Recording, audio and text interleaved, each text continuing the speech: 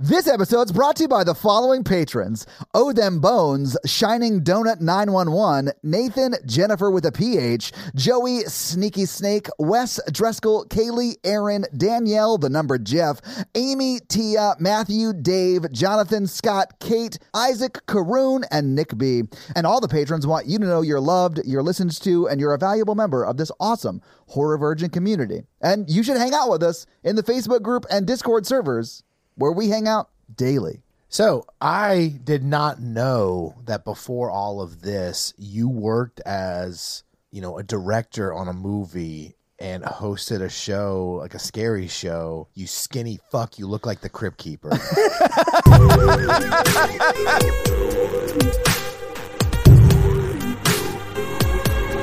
I knew where he was going with that joke, and I just let it happen, Paige. The coffin is the final layer. Coffin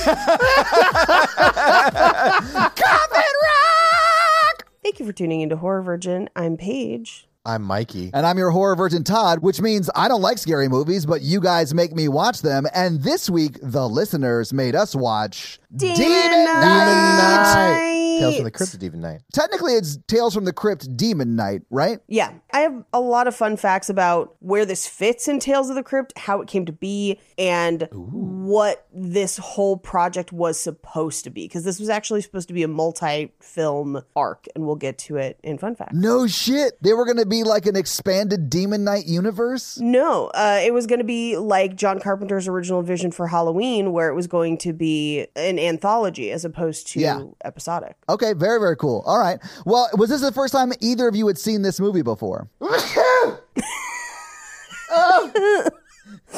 Are you okay? I don't know. That's the biggest sneeze I've ever seen in my life. It looks like you sneezed out a bone. Jeez. My brain hurt. That's impossible. What was the question? Was this the first time you had seen the movie before? So this is the first time I've seen it. Okay. My husband's been trying to get me to watch this for a while. It's been in like our queue forever. Okay. And it'd been recommended a ton, and I hadn't seen it before. I kind of loved it because it scratches a very, like, From Dusk Till Dawn, Evil Dead 2 itch for me, where I was like, this very much has that same vibe. I am here for it. I honestly would have watched multiple Demon Night movies because I think the mythology behind it is fucking cool. And so if somebody made like a serious, legitimately scary Demon Night TV series on like fucking HBO or shit, I'm here for that. So wait, like a gritty reboot or like this type of tone? No, well, here's the thing. I would absolutely take it this type of tone. That's basically what Ash versus Evil Dead is. Yeah. And I love that. Yeah. But I think the mythology of the movie very much lends itself to a serious take on it. Yeah, like young Indiana Jones. More like Preacher. I don't know if either of you watched Preacher, but I watched the first season. I haven't watched the rest. yeah, something kind of like that, I guess, I think would really fit, and I would watch the shit out of it. All right. Mikey, have you seen it before? Yeah, of course I've seen it before. I used to stay up late as a kid because Tales from the Crypt came on HBO, and I would watch the episodes. Yeah, we didn't have HBO growing up. That's why I did not see this as a child. Yeah. I knew Tales from the Crypt existed, but I never got a chance to watch it because we didn't have HBO. The best part of, I think, the 90s was being like, $10 for a channel. Like, that's rich people shit. And like now everybody does that with like 90 streaming services. That's true. But, like, Inflation's a bitch. yeah. But like back then it was like I would stay up late and watch it and it would scare me. But it was they also had a lot of silly ones. And then like when these movies came out, like Demon Night it's pretty awesome. You know, Demon Night fucking rules, man. Yeah. I loved it. It's great. I mean, like, I like the effects. I like Billy Zane. I like the Billy main Zane character. is so fucking good in it. He is a vision in this movie. Like, he peaked in 95. I'll just say that. Oh, I will burn a fun fact right now. He says this is his favorite performance he's ever given. And I'm like, That does not at all surprise me. not surprised. This is fresh off of Twin Peaks Billy Zane. Like, oh, choice Billy Zane in this movie. And he 100% is having the most fun on screen. He's having a blast. And it's coming through, man. I loved it. Love it. This scratched an itch for me that had not been scratched since our House 2 episode. Like, it is that level of over the top bonkers, but also still a really fun, silly sort of tone. But it does feel like everyone in the movie is taking the movie world Completely seriously. Yeah, which to me is funny. I didn't really care so much for like the bookend, like Crypt Keeper stuff. Like that was fine. I just really thought the movie amps it up. That surprises me because you and the Crypt Keeper have so much in common. Like, you both eat one slice of pizza. You both at max eat like 4 wings. You both laugh in a way that is just terrifying. And like, you know, you both have those like really weird, haunting bug eyes. It's just like a lot. Like, I thought he basically looks like you aged up. You mean if he had aged up a little bit more, he would have looked like me? Is that what you're saying? Yeah. He looks like the young version of you. Like if we get your baby pictures and look at the Crypt Keeper. Yeah. That actually makes sense. He has a little bit more skin on his face than I do. Yeah, just a little bit. He's still got the baby fat, you know? He hasn't fully layered up his skin. Like, it's very clear that as your life went on, you murdered people and then put on their skins to have extra layers, and he just hasn't gotten there yet. Yeah, I do have multiple Edgar suits. Yeah. And you're both like show people, you know? Show people? Yeah, absolutely. Yeah. You know, show people like Billy Zane. My favorite part of this movie was when Billy Zane lightninged his dick across Jada Pinkett Smith's face. Loved it. And then said, "Down, boy." Yeah. Yes. My favorite is the sponge. And I have fun facts about the sponge later. The sponge was amazing. And it looks like a practical effect. It was a practical effect. It is a practical effect. There's no way it wasn't. I have notes on it. It is a practical effect. It was not originally planned. It was not in the script. We'll What? talk about it in fun facts. Billy Zane is a comedic genius, and we need to recognize that. Oh, he's so good in this. It's like he does this and then goes full evil in Titanic and never really gets to come back. And it's a shame because he is evil in this, but he's the most fun character. Oh, yeah. By far, loved his character the most in this movie. And everyone's sort of fine. But no one else in this movie punches through someone's fucking head and then punches someone else with that head. And I feel like that is something that should be in every movie from here on out. I was watching the beginning of this movie and I was like, okay, I kind of like this. I'm kind of digging the vibe, but like I'm not fully on board yet. And then he punches through the guy's head and I was like, fuck yeah. Like I am in it. You can do anything in the rest of this movie. Yeah. I am here for it. Absolutely. And my favorite part of that scene is his frustration of not being able to get the head off. Yes. He's like shaking his arm and stuff. Stuck in the head. And he's in the background just constantly trying to get that head off his arm. My favorite line of his is like, "Oh, that eye thing doesn't work on like me because I'm a higher demon. I don't make these rules and I don't really understand them either." I loved it so much because it's clearly the writer being like, "Oh, I don't give any fucks. Just do it. Like it is what we say it is. This is all made up anyway." Oh man. Which is true, and I'm here for it. I am here for the silliness of this movie. And honestly, the practical effects do look pretty good. Dude, the effects in this movie are great for what is very clearly a very small budget movie. But that's where it really felt like From Dusk Till Dawn to me. It is sort of like a single location movie, yeah. It is. Yeah. It's that single location. We've got to survive the night with like very cool creature effects. Yeah. Like it very much scratches that same itch. And then with Billy Zane just yucking it up the whole time, I was like, imagine if like Ash was in this. Like if it was like Bruce instead, like that's the only way it could be crazier and more. Yeah, instead of like William Sadler, it was Ash from Evil Dead. This would be an Evil Dead movie. Like this, the tone exactly. would match Love it. perfectly. Don't you take this from William Sadler. Don't you take this from him. I thought William Sadler did a great job. I'm just saying the tone was pretty much the same. Yeah, the movie as is, chef's choice. Yes. Don't change a thing. Love it. But like to illustrate like how it scratches that same itch, you could sub William Sadler for Bruce Campbell and it would be an Evil Dead movie immediately. Yeah. No other changes. But similarly, if you subbed William Sadler for Danny Trejo, it's From Dusk Till Dawn. Yeah. No other changes. Like, love it. And super here for both of those remakes. Let's get that done. So here for it. It's just so good. I also like the other Tales from the Crypt movie, Bordello of Blood. Yes, we will actually talk about Dennis that in Miller. Fun Facts with Dennis Miller. We'll talk about it in fun facts because there were 2 before that end up in development hell, including the one that's announced at the end of this movie. Yeah, I accidentally watched the credits. And he's like, "This movie's coming out soon." I was like, "That movie never came out." It didn't, and I have facts about it. I have stories about it in fun facts. Oh, I missed that. That's a bummer. Okay. Yeah. Let's jump into it, though. There's a lot of boobs in this movie. So much boobs. I love it. I'm here for it. It is a very 90s movie. Yeah, in that Free regard. the nipple. Let's do it. And I know, I mean, like, I don't hate boobs. In fact, I like them. I don't know if I like them in movies where they make no sense to have them. Okay, but boobs or teeth, Mikey? Like, if you had to rank body parts, This is a very good question. Oh, boobs with teeth. teeth ranks higher than boobs? No, boobs with teeth. Okay, now I'm Wait. Wait, what would make more sense? Teeth with boobs or boobs with teeth?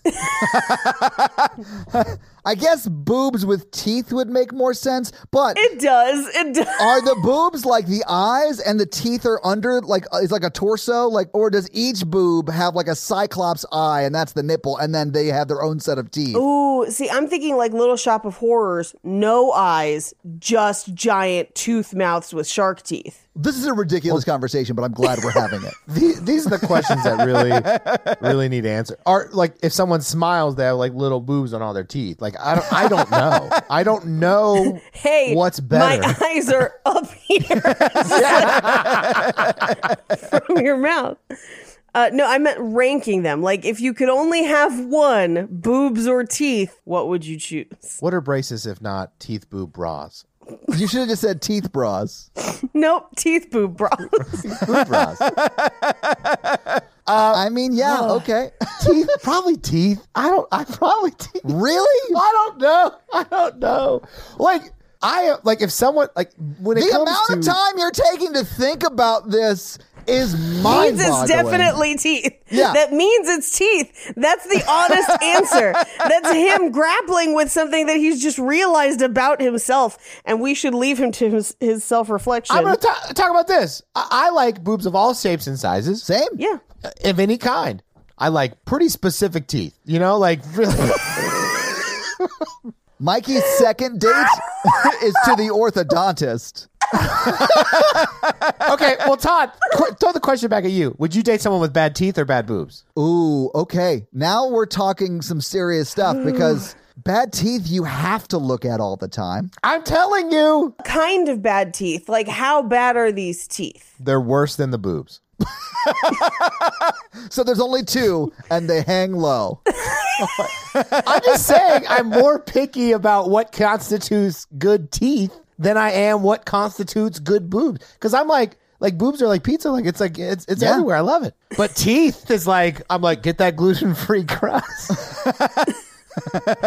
I like when Mikey goes out on a date with someone. He's like starting to date. He'll be like, so how do you feel about implants for those chompers? How do you feel about veneers? Yeah.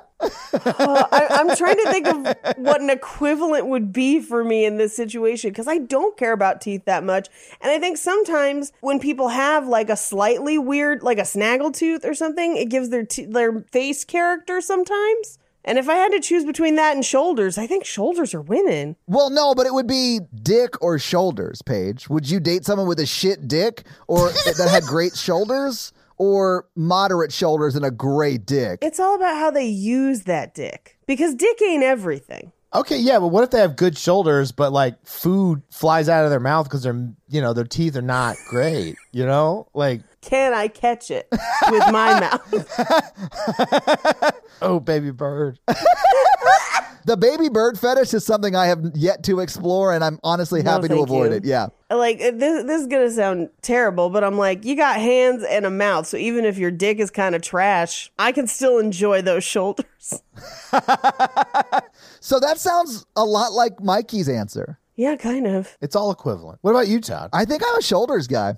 I have no use for a dick. Bad teeth, though, man. Like, bad teeth is hard. But how bad, though? Like, bad is subjective because your level of teeth would suggest that you want your dates to, like, chomp through carrots and sugar cubes the whole night. Like, a regular set of teeth may not be up to your standards, but is probably perfectly acceptable. Have you ever dated somebody and then stopped dating somebody because you couldn't stand to kiss them because of a Of their teeth? hygiene issue? Oh, they smell weird when you kiss them? Is it because they've been riding all day and jumping and the bridle tastes kind of like metal? No, it's because they smoked, honestly. Yeah. Smokers are hard to... Well, they also have weird teeth. See, that's the thing in Los Angeles, even smokers, amazing teeth. So sometimes you don't know until you excavate with your tongue a bit, where you're like licking the upside of their mouth and you're like, I think this person might be a smoker. How do you French? I'm very concerned that you're you're sending your tongue on mouth expeditions to explore the nethers. It's called Hungarian kissing. You wouldn't understand. It's where you're so hungry for them that you try to eat the inside of their mouth. It's not first base unless you can see your tongue sticking out the side of their mouth. Until you species them? Yeah, it's not third base until you species them and you can see your tongue coming out the back of their head. Yeah. I only have an average sized tongue. Just like Nelly. Should we move on? Yes. So it's the traditional Tales from the Crypt opening. It's so long. I was expecting it was the credits of the TV show. Oh, was it? Because this aired on HBO. Okay. This was not. I don't think this got a theatrical release. No, it did. No, this got a theatrical release, Did it? and so did the other I've got one. box office information, so it did. The show was really famous, and so they were like, let's do movies. I mean, good for them. The brand was this Crypt Keeper opening. It was very famous back in the 90s. It is the 90s, and this was made during a hiatus for the show. Oh, okay. And it did air on HBO at one point, as have the others. I just wasn't sure if it aired after a theatrical release or in lieu of a theatrical release. I don't know where it falls chronologically, but I do know it got one. I didn't realize that they had a famous credit intro thing. I thought it was just the production company famous logo, and I was like, this is way too long for a production company logo. Tales from the Crypt was huge back then. It was like their Game of huge. Thrones for a bit. Yeah. I mean, I know. You don't know shit, Todd. I mean, I don't like horror, and I was poor. I couldn't watch HBO. Which is it, huh? You know or you don't know? I mean, I knew Tales from the Crypt existed, Officer Randolph. I just didn't want to watch it, and I didn't have the money. It's Hall Monitor. Hall Monitor Randolph. Jake, Mommy and Daddy are fighting again. You've upset me talking about teeth. Fuck, all right. The topics that we're not allowed to talk about are Star Wars, teeth. You could talk about Star Wars. You just cannot talk about the three little words. The Last Jedi. Greedo shot first? Oh, no, okay. Got it. I don't want to talk about Greedo shot first. But that doesn't even bother me anymore because so many upsetting things with Star Wars have happened since then. I really want them to do a show that has nothing to do with Tatooine, has nothing to do with any named characters that were in the movies. I want to see a buddy cop comedy in the Jedi universe. I'm down with that. That would be awesome. Just two people like Mikey and me, Paige, you're the boss, and we're having to go around and solve crimes, but sometimes people doing crimes use lightsabers. I just want Paige to yell at me and be like, you destroyed the whole market with your X-Wing. How I gotta clean this shit up for you can catch one guy. Yeah. Turn in your badge and lightsaber. You're off the case. Canvass the area, put out an APB, and get me a suspect. Yeah, no, that's, yeah. You pissed off the Hutts. I got the chief riding my ass. Yeah. I feel like it would work. I feel like Get we at should me, do it. Disney Plus. I'll be better than Robert Rodriguez. I mean, we should talk about this movie, though, because we still haven't.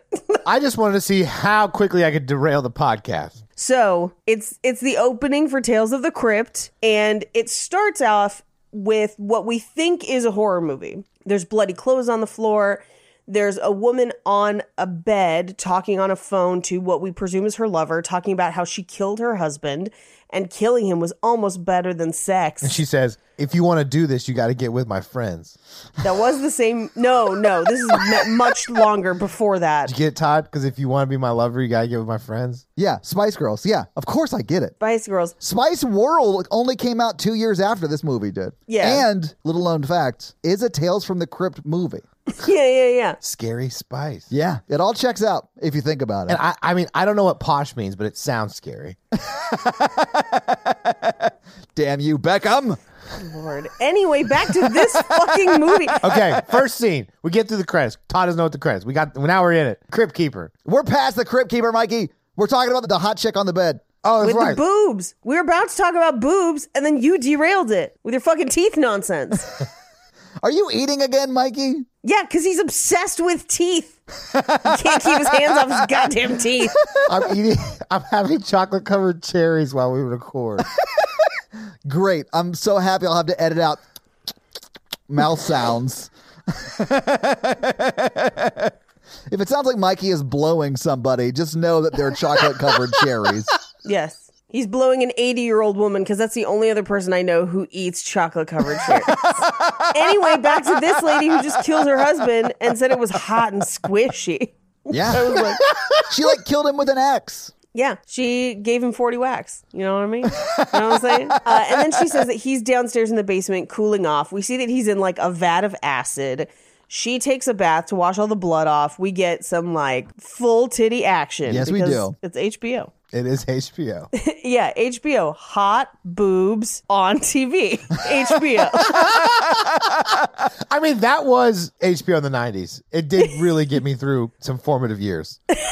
And I did love in that scene because it reveals her husband, who she just murdered, is dissolving in a vat of acid. Yes. And he's coming up the stairs with the axe in one hand. And when he's walking into the walls and the banister and stuff, parts of his skin are sticking to Are it. sticking? It was so cool. That honestly was very cool. Anyway, so he's about to kill her. She looks up and screams, and then you hear the Crypt Keeper yell, "Cut," or whatever. And I loved that they had John Larroquette from Night Court doing a cameo for Demon Knight. I loved it. I was like, holy shit, that's a level of meta I did not expect in the first 3 minutes of this movie. Yep. I was here for it. So, and also, if you're unfamiliar with the Crypt Keeper, where you been? But also, secondly, he speaks in death puns.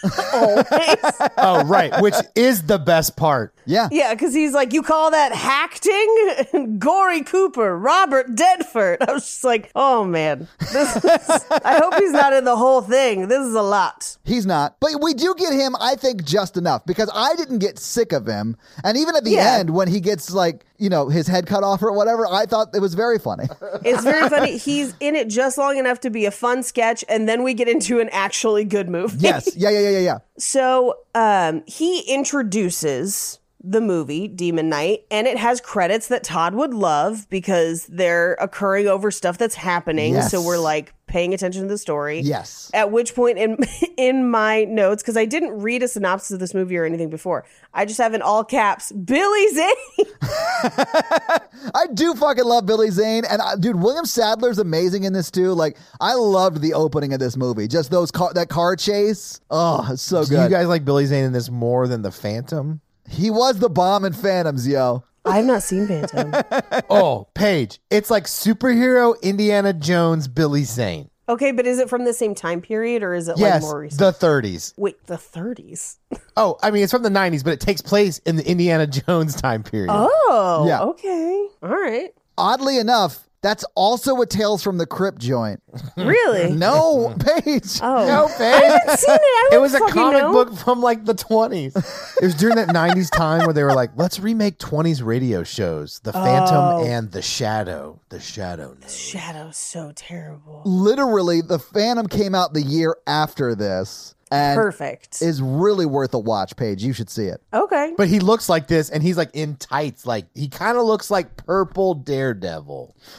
Wait, I think How Did This Get Made did an episode on They did, that. yes. Okay. But in this, he's Cow Billy Zane for the first couple scenes because he's got a cowboy hat on. But something to note about the credits. For some reason, they chose to put CCH Pounder and Dick Miller's names right next to each other. And I was like, I shouldn't laugh at this. I'm a child. But with just Pounder, Dick Miller, I was just like, we're in for fun. I know. And first off, Paige, I just want to say, same. I loved it. It was Did hilarious. you also notice it? Yes, of course I did. And I was like, I do this thing when Natalie and I are watching movies together. I'll be like, oh, cool, Billy Zane's in this. And then I'll do that same thing, but for someone who you've never heard of. They're and I'll be like, holy shit, Joaquin Alexander's in this? And she'll be like, who's that? I'm like, I don't fucking know. So I was doing that, and she was like, you don't know who CCH Pounder is? And I was like, no, I do. I actually know who that is. I actually do. Yeah. They've been in a touch of other stuff. Yeah, she's been in a ton of shit. I think she was in Law and Order, Avatar. Yeah. She's been in a bunch of shit. She was a lawyer on Law and Order Yeah. forever. forever. Probably still is. I know she was in The Shield too. Like she was in a bunch of stuff. Anyway, I do that bit with Natalie all the time, and she's like convinced. She was like, "You don't know who that guy is," and I was like, two things: not a guy, not a guy. I absolutely do know who that is. Oh, you mean Carol Christine Herrera Pounder? No, I know who that is. Yes, and also Thomas Hayden Church is in this, but it's right around his like George of the Jungle period where he's got the long hair. Yeah, and this movie tries to make him kind of a weird sex symbol, and I don't understand it. You thought they were making him a sex symbol? He's in a mesh shirt, Todd. No, he's in like a Hawaiian shirt. Todd, It it's is a mesh mesh shirt. And before that, his nipples are connected to a battery while he's having Yeah. sex with someone. First off, how dare you kink shame? I did love that they make it seem like They stole that battery out of somebody's car? Yeah. It does seem that way. And they're like, let's go to the cars. Well, one of them's not going to work. I mean, there's no battery in that car. But like, I did think it was funny that she was on top of him, like, and he's got electricity running through his body, and it's not affecting her at all. Right. It's because he's wearing a rubber. But he rubbed it on the carpet for a bit really quick. So anyway, they're driving along a dark, foggy road. Cow Billy Zane is following him very fast. Yeah. Over 100 miles per hour. They're not going above 55, but yeah, the cops are like, they're definitely going over 100 miles an hour. Right. And it's Breaker ahead, Cow Billy Zane behind him. Who, do we ever get Cow Billy Zane's name? The Collector is how he's billed in the credits, which I loved. Fun fact, there's 4 different collectors in this movie. I will talk about it in fun facts. There is a mythology of this movie that was supposed to expand beyond it. We'll go in. What? Okay, cool. Yeah. Okay, so the Collector, I'm going to just call him Billy Zane. So we've got Breaker, Billy Zane. Breaker is watching through kind of his rearview mirror. And sees that Billy Zane's gaining, so he jackknifes the car, aims a shotgun out the window, shoots at Billy Zane's car, causing a fire under the hood. Which is so Billy wild. Zane doesn't stop. It's crazy. Yeah. Breaker climbs out of the car window as Cow Billy Zane just hits the car full speed, and both cars explode. Yeah. So we find out that Breaker got out of the window in time, and he walks away from the wreck. He kind of turns his palm over, and the stars, like almost like star tattoos on his hand, light up and align into a perfect circle. He walks down the highway to the nearest town, which turns out to be Wormwood, New Mexico. He first stops off at a cafe to try and steal a car, but a little kid, Danny, who we'll see later. Paige, I think he was testing the lock. He wasn't trying to steal the car. I mean, that's what he says, that kid, because the kid... I think you mean a snitch. Yeah. Not a kid, a snitch. I do think it's funny that he was trying to pick a lock with a full-ass knife. It's like, I don't think that ever works. I mean, I think it depends on the size of your knife, not the motion of your blade. Yeah, but what about that car's grill, though? I mean, what about that grill, Mikey? Yeah, tell us more about the teeth of that car, I guess. Anyway, so the snitch comes out, sees him. The snitch is a child, but there's still a snitch. Everyone in the cafe comes out, including Thomas Hayden Church, and he runs away. And he runs away to like a nearby kind of like a warehouse, it looks like, and ends up talking to Uncle Willie. Uncle Willie. Yeah. And Uncle Willie's like drinking, and he's like, I don't want to drink alone. Do you want some? And he gives Breaker a drink. Yeah, and Uncle Willie is kind of a confusing character because, like, how did he get there? What was he doing among the boxes? Like, who knows? He's full of mystery. I don't want to know what a drunk old man is doing in a barn, Paige. Those are questions I don't want the answer to. Either way, I'm pretty sure it's bad. That's nasty. You nasty. Paige, it wasn't an attack. I'm just having fun. Anyway, so he asks Uncle Willie, like, do you have a place that I can stay for the night? And he's like, in fact, I do. We cut to the car crash scene where Cow Billy Zane is still alive. And they're like, well, this one has Maryland plates. This has Jersey plates. And I'm like, how can you see the plates? This was a ball of flame. Like, and the cars are still on fire. And they walked up to them and got the plates, I guess. Like, I would not get that close to a car on fire. Yeah, I don't know. And Billy Zane's just like, damn, these cars are on fire. That one used to be mine. Oh, well. And I love that they're like staring at him and they're like, how are you alive? They don't say that, but they're looking at him like that. And he goes, airbags, they're great, right? Like, he just like rolls with it. This is the first moment I was like, oh, I'm going to love Billy Zane in this movie. Anyway, he's like, did you see the guy that I hit? He's a thief. I have questions for him. I'll go with you to try and find him. He walked over to that town. Yeah. And he tells them that he's dangerous and something bad is going to go down if they don't catch him. So we cut to Breaker and Uncle Willie, who have approached what they call a former mission, and they're calling it a hotel, but it is very clearly a place where sex work goes down. Yeah. A brothel, if you will. It's a former church is what it is. Yeah. But I mean, it clearly is not anymore because it is sort of a brothel. Yeah. No, but it is full of Sputnik chandeliers and neon, and I am here for it. Give me all the Sputnik chandeliers. So you're suggesting that CCH Pounder is the madam at a brothel? I am. That name checks out. Yes. It's just a seedy motel. It doesn't mean that the management was involved. They just... I mean, it definitely seemed like Cordelia was in her employ, although Cordelia could have been a longtime resident. Mm-hmm. So maybe it was a motel and she just was a resident and not employed. However... Because if not, Jada Pinkett would also be quote-unquote employed. Not necessarily, because she's like housekeeping, basically. Yeah. Maybe she's just not a very successful brothel owner because we only really see Cordelia. Actually, now that I'm thinking about it and talking it out, I think longtime resident actually makes more sense. Yeah, they're like a weekly hotel or whatever. Yeah. Yeah, I thought it was like an extended stay kind of thing because CCH Pounder even says to Breaker when he gets there, I don't normally rent 1 or 2 days. It's normally long term. Right. And I don't rent to people I don't know. You have to check out her rooms on Air TNA. I do love that when Pounder is like, I don't normally rent to people I don't know, and for short periods of time, he like pulls out like a thick ass wad of hundreds, and he's well, how about this? And she's like, I can make an exception. I was like, for $100, get a couple more. Like, he has a fat stack. And we saw it, right? Like, she saw it. Yeah. But, I mean, it was $95, right? So, like, $100.95 would be like, that's like $184 today. Yeah, get more. She could have gotten at least 2 or 3 of them. Why was he trying to steal cars? He could have just bought a car. Just throw the wad of hundreds at the kid, break the glass, and jump in. Well, I think he needed something that night. Because that's the thing. It's like he has to survive that night. Yeah. ASMR for the freaks. I left that in the Ma episode. Did you? I've done it a couple different times. The way you did it was so fucking funny to me while I was editing it.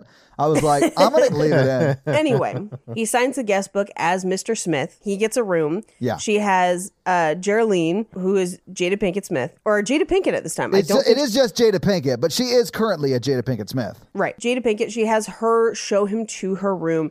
And there's kind of this like interchange between her and Irene and the other kind of regulars of this motel, where we find out that she is on like a work release from prison, so she's kind of housekeeping, and so she shows him to his room, and as she's doing it, there's a conversation about her cleaning Cordelia's sheets because she couldn't get guacamole stains out of them, and I was like, yeah, that's not a bed food. Like, any food can be a bed food if you're hungry enough. If Paige. you're hungry enough. This is true. What's the weirdest thing you've ever ate in bed? Eaten in bed. I travel, or at least pre-pandemic, and then in the next 3 months, I travel a lot, which means you eat in hotel rooms a lot, and you often end up eating on the bed because it's the place to sit. Yeah. So I have eaten any number of things on a bed. Not hotel beds, your home bed. My home bed? I don't typically eat on my home bed. I had pad thai on my home bed last night. A whole teaspoon of pad thai on your bed. I love that peanut butter pasta, baby. What about you, Mikey? During one of my low moments during the beginning of the pandemic, I believe I cried and ate a pizza while laying in bed. I honestly don't feel like that's weird, Mikey. No. I, too, have cried and ate a pizza in bed. I guess for me it's weirder because I don't have a television in my room. I just use my bedroom for sleeping. That's a little strange. Yeah. That you were in there for the sole purpose of crying while eating pizza in bed. I think I brought my laptop in, or maybe I was just watching something on my phone. It was definitely like an emotional low moment in like all the ways. And I just remember being like, oh, teary-eyed, watching a video on my phone while I'm laying all the way down eating pizza in my bed with the full box. God, what the fuck? What is wrong with my life? I think pizza may be the food I've eaten in bed most often. I probably a close second is gummy worms. Yeah, second place, ass. I'm kidding. You heard it here, ladies. You better not have an ass. You better just have a second set of teeth. So, Mikey, you prefer if it's like the movie Teeth. No. Second set of teeth. Baby. If you did have a second seat of teeth down there, would a dildo be a toothpick? I think it all depends on size. Like a little one, you know? How did we get here? I don't know. I'm just trying to get through this movie that we all genuinely liked. Yeah, scene 3. Exactly. Scene 3, he comes back down to have food, and it looks like it's just guacamole that he's putting ketchup on and then stirring and eating. This was the grossest part of the movie for me. It was real gross for me. What was he eating? It was so gross. I thought it was like a soup. I thought it might have been like a split pea kind of a soup. Yeah, but it's so hard to tell what it is, and that concerned me. Because I know what food looks like, and that did not compute in my brain when I saw it. It did not compute as food like the blue milk in Star Wars. Yes. Especially in The Last Jedi, where you see it come out of the nipples. I knew it was coming. Anyway, during this scene, we kind of start to meet more of the regulars, including Wally, who is, I would assume, one of Cordelia's regulars, and he works at the post office. Yes. And he is, I think he's just been let go. Yeah, he got accused of stealing the mail. Yes. Right. And we will find out later that he was also going to go postal and blow up the post office. Yes, he was. To literally go postal. I think he was stealing the mail to sell it so he could afford his Cordelia habit. Ooh, maybe. That was my backstory for him. Could be. So we cut to Irene, who has kind of overheard the conversation around the creepy guacamole soup, picks up the phone to make a call. And we cut to the cafe where they're now investigating the stolen car or the attempted car theft. And they basically reveal that they've gotten a call from Irene that the guy that they think stole these cars is eating creepy guacamole and ketchup soup in front of her. We do get, in these scenes, one of my favorite jokes from the movie, where we meet the cat Cleo, and Cleo hops up on the table, but Cordelia is also sitting on the table in lingerie, and Irene just walks through and says, "Get that pussy off the table," and Cordelia immediately moves. Yeah, and she's like, not you, I meant the cat. I meant the cat. Yeah. But I just thought it was funny that Cordelia was immediately like, "Oh no," like that's me. It was very funny. This movie is perfect. I can give no notes for this movie. I love this movie as is. She tells Jada to put the cat out, and she does. And she says, I don't know how he keeps getting back in. That's going to be important later. Yes. Meanwhile, the doorbell rings, and it's Thomas Hayden Church, and he is either Cordelia's boyfriend or regular customer. It is unclear what their relationship technically is, but he is wearing a Hawaiian shirt and then a mesh shirt underneath. Okay. Yeah, I only noticed the Hawaiian shirt. I did not notice the mesh shirt underneath. It's a white mesh shirt, and it's at certain points when he's got the Hawaiian shirt off, you see just like that it's a mesh shirt. Todd, do you own a mesh shirt? Not anymore. No, Todd! I actually am joking. I've never worn a mesh shirt. Mikey, do you own a mesh shirt? No, just clothes I can't fit into anymore. Interesting. I'll update my files. I really thought Todd would have owned a mesh shirt during his touring days. I mean, of the three of us, the person that you would most suspect of owning a mesh shirt would be Todd, correct? I think that's correct. fair. I get that logic, but I would wear like a button down like flannel shirt that I would then take off normally. Do you believe him? No, I don't believe him at all. I've seen the leather pants pictures. There's no way he had a flannel shirt on all the shows. Leather pants and mesh shirts. That's what I'm looking for here. Did not own any mesh shirts. I'm so sorry to disappoint. See, I've been leading you all down this mesh shirt trail, hiding behind my 3 mesh shirts that I definitely own. What? I feel like it's a little more socially acceptable for women to have mesh shirts. It is. It absolutely is. Because you layer it, right? Which I'm a big fan of layering. Do you count chainmail as a mesh shirt? I do. Yes. Yes, Mikey, I do. I count it as an extreme mesh shirt. Yeah. I don't wear chainmail. I only wear plate armor. That's what plate armor was my stripper name in college. I just love that we legit will talk for 3 hours just trying to one up and weird each other out. I know for a fact we've talked for at least 20 minutes and none of us have told one truth. And it's just because we're trying to one up each other. No, I actually do own multiple mesh shirts. No, I believe you. I believe you. I bring in the armor because we're talking about Demon Knight with a K. Exactly. Anyway, past Thomas Hayden Church's mesh shirt. Also, his name in this movie is Roach. That's the Witcher's horse's name. It is, yeah. Only the Witcher's allowed to date roaches. Only the Witcher's allowed to ride roaches, Paige. Yes. Yes. Yeah, but when he puts those batteries on... She was just trying to jump him. She thought he was her ride. Anyway. I know a girl who dated 2 different people named Spider. No, you don't. I swear to God. With a Y or with an I? Both were with a Y. Oh, wow. No, Todd! Were those their given names or chosen names? No. Both were like in edgy, stupid, like bands, and they went by Spider. It's me, Spider.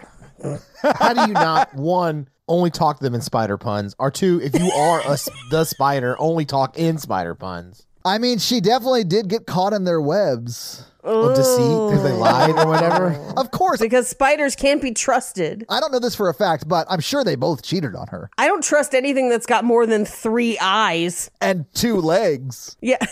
And also pedipalps. You're welcome. Google it.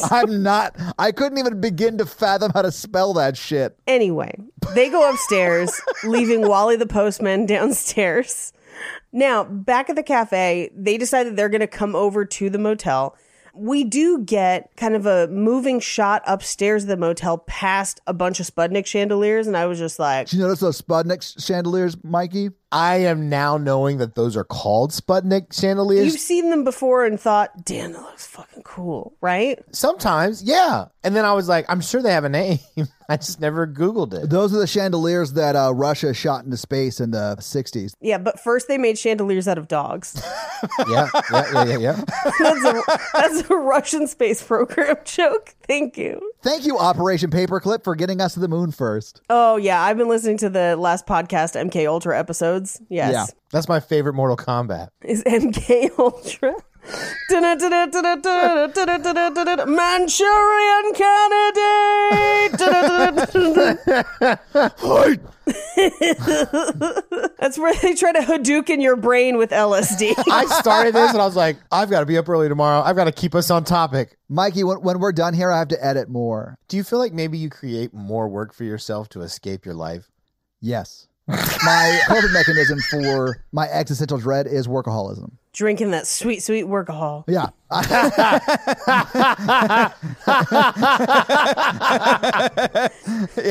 Yeah, I legit have talked to therapists about it, one of which referred me to somebody else. Well, you can't pick up on it at all. You just keep finding all these empty workahol bottles in his trash. You just like crack open another podcast. You're like, ASMR for the freaks. Not like you can talk, Paige. You're on like 90 podcasts. I put my schedule in the Facebook group. I think it was Romancing the Pod. It was, yeah. Because somebody's like, I don't know how she does it. And so I listed it out and people are like, it still doesn't make sense. I don't respond to threads that say a different host is the best. And I think I liked it. I just had nothing to say because like when she posted her schedule, I was like, yeah, that's my schedule. Yep. I think we can all three say we're pretty busy people. I think Paige and I definitely are. No, I mean, we all are. We all are. Absolutely. Yeah. I mean, Paige is funnier. Do you know what busy means? I posted it because like we get asked a lot, like, when are we going to get another thing or a bonus thing or whatever? That's typically when I post mine. Yeah. And so I was like, maybe if I post this so people see it like written out, they will understand where there's no room for that to fit. I'm just going to start responding to all of them like, yeah, Todd and Paige are just super lazy and we can't do that because of them. Sorry, everybody. Paige insists on sleeping like a whole 4 hours a night. That fucking lazy bitch. Oh my God. Anyway, Demon Knight. We haven't even gotten to the best parts of Billy Zane. I know, because Billy Zane's gone from this movie for like 40 minutes, and he's still the best character in it. Dude, I would lick him from belt buckle to the top of his bald head, I swear. Okay, when the demons aren't around, there is a little bit of a pacing issue. Yeah, but it doesn't last long. Like, because literally the very next thing that happens is the cops and Billy Zane shows up and we are off to the fucking races. Because immediately we find out Breaker's actual identity, or at least the one he's given people. He briefly holds Jada hostage. And we find out from Billy Zane that he's stolen something. And this is kind of the first time we see the key. And he's stashed it somewhere in one of the napkin holders on the table. Where you stash an ancient relic that came from Jesus. Well, I don't know if you've ever tried to stash something in one of those. I have, because I've been around them a lot. The insides of them are spring-loaded. So if you even have just a couple napkins, you can put something in there and then put napkins on top of it, and no one would ever know the difference unless they pulled enough napkins to get to it. So I now know where Paige hides her drugs. Yeah, they're like, Paige, why do you have like 15 napkin dispensers? Mind your business. I eat a lot of wings. Shut up. Why don't you use a paper towel or a bigger object to wipe your hands off with? I'm stuck in my ways. It's not about how big the object is. It's about how good it gets the slop off. Yeah, the slop. The slop, I feel like, is the new word. God, we're the dumbest three people on the planet. Before they find the key in the napkin dispenser, they actually search the motel. And this is where they discover Cordelia and Roach with battery play. She's trying to jumpstart his nipples. They took Kickstart My Heart seriously when that song came out. This is why I don't role play with batteries, because like I can't keep it serious. I'd like to make another TNA joke, please. He is a member of T and AAA. Yeah, Roach side assistance. I will tell a funny story of my grandmother's car's battery died. So she comes back to tell us all at family dinner, and she's like, my car died at the grocery store, and this nice gentleman came and jerked me off. But how's your battery, Grandma? Okay, hang on. First off, I demand that people leave reviews and ask Mikey to use his grandmother's voice to read them. Secondly, did she not realize what jerking off meant? Not till she told the story, and then she was like, oh yeah, I meant jumped, and I was like, damn. Anyway, so Cow Billy Zane, because he still has not removed his hat, he's getting them to search. He finally gets the key, but Breaker kind of fights him for it, and he convinces the policeman to arrest him. But as he does, they get a call that both cars were stolen in the wreck. So they try to arrest Billy Zane as well. I will also say that when they bring Cordelia and Roach down, and they were like, we're not interested in what they were doing. We have to sort out this car business. And they're like, well, this did look like a tune-up and a lube job. Classic Mikey's grandma. Love it. Anyway, so they start to escort them out to the car. They're both going. But before they can get there, Billy Zane pulls back and punches through the policeman's head. Holy shit, it's amazing. Breaker freaks out and is like, give me your keys, because he's like, cuffed. He's like, I've got to get at least uncuffed so I can try and fight. He does get the keys, but meanwhile, Billy Zane can't get the head off of his hand. It's so good. And starts punching people with the head. Yes. So Breaker gets the keys. He gets uncuffed. He steals the star key, demon key thing back. And he manages to get Billy Zane outside, and he's inside and pours a little bit of blood on the door, basically to create a seal so that Billy Zane can't come back inside. Right. And Billy Zane's like, fine, if you want to play that way, this property is condemned. So he takes his one coke nail and scratches the middle of his hand to let all the glowing guacamole out. But when he takes off his cowboy hat and duster, and he's like, I'm tired of this country cowboy shit, and then like goes on his rant. Yep. I was like, this is a movie that I'm here for. Yes. I loved his affected country accent for that like one little part. It was so good. And he like sort of shimmies a little bit. It's so great. Yep. So good. But he uses his hand guacamole to make evil slime babies and then kisses them as they're coming out of the ground. Yeah. Which was like, and they're very similar to Deadites, I would say. That's kind of... They do look a lot like Deadites. And he's just like, oh, grow babies. Like, mwah. Like he's just excited they're popping out of the ground. Who doesn't want to be a father? I do love that these like babies literally come out of his hand and he's just like tossing them very performatively around and it's like that green gack just coming out of his hand. Who hasn't had their future babies in their hand and thrown them around? Oh my God. Oh my God. Stop it, Mikey. They call it the Spider-Man, Mikey. Yes. So tomorrow you'll wake up and be surprisingly buff.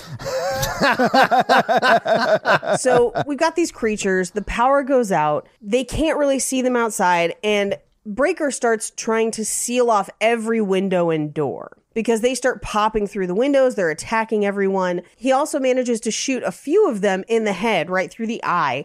And then their heads explode into green lightning, which is great. It is great, but it's like, why? But also, thank you. Yeah. Like, I loved it. Yeah. Yeah, it's like green force lightning. It's hard to kill these things. Like shooting, like just destroying the eyes is really specific and hard. Right. I mean, we see one of the cops try and do it later, and it doesn't work. No, I just mean like I don't quite believe that everybody could shoot them in the eyes like it shows in the movie. Like the shotgun is one thing, but like I kind of wish they just had it where you could just destroy the head like a zombie thing. Like double tap. Yeah.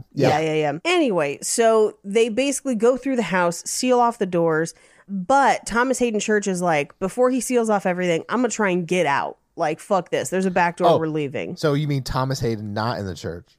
Right. Thomas Hayden on the church. Yeah. Oh, Thomas Heathen Church. Anyway, so they go outside and he literally, one charges them. He pushes Cordelia in front of him. It attacks Cordelia. Yeah. He runs back inside. Wally from the post office rushes out and manages to shoot the eyes of the, I guess, monster demon. They're demons. They're demons, yeah. I do love that when he's shooting it, he doesn't know that you have to shoot it in the eye. So he shoots it in the head like 4 times, and then it like laughs. It's like, like that's the weird ass demon laugh. And then you see William Sadler go, shoot its eyes, jackass, or whatever he says. And then he does shoot it in the eye, and it does then like force lightning, but green, him in the chest. Yeah, it throws him back. Yeah. Like against the wall. They carry him inside. Billy Zane tries to get in, but they close off that door. And they like kind of meet in that kind of common area. And they're like, what is it, demons or something? And he goes, it's worse. Demons. Just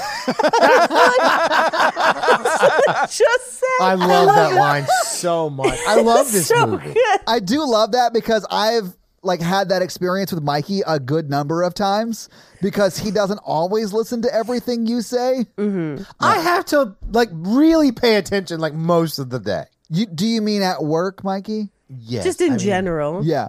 Mikey also struggles with an executive function disorder, as do I. It's my least favorite Steven Seagal, Kurt Russell movie. Executive order executive dysfunction? function disorder.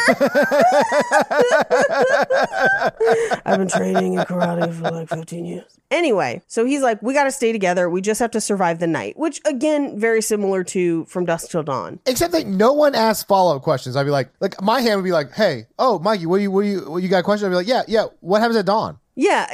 Actually, I kind of wanted to know that. Yeah, they're not vampires, so it's not like they can't be out in the sun, right? Okay, but like, what if Billy Zane was a vampire? I honestly think this Billy Zane would be an amazing vampire, and that would be a great movie. He'd be a true blood vampire, absolutely. You just want to watch Vampire Billy Zane fuck. I do. Anyway, so. Okay, I have a question. Oh, fuck, all right.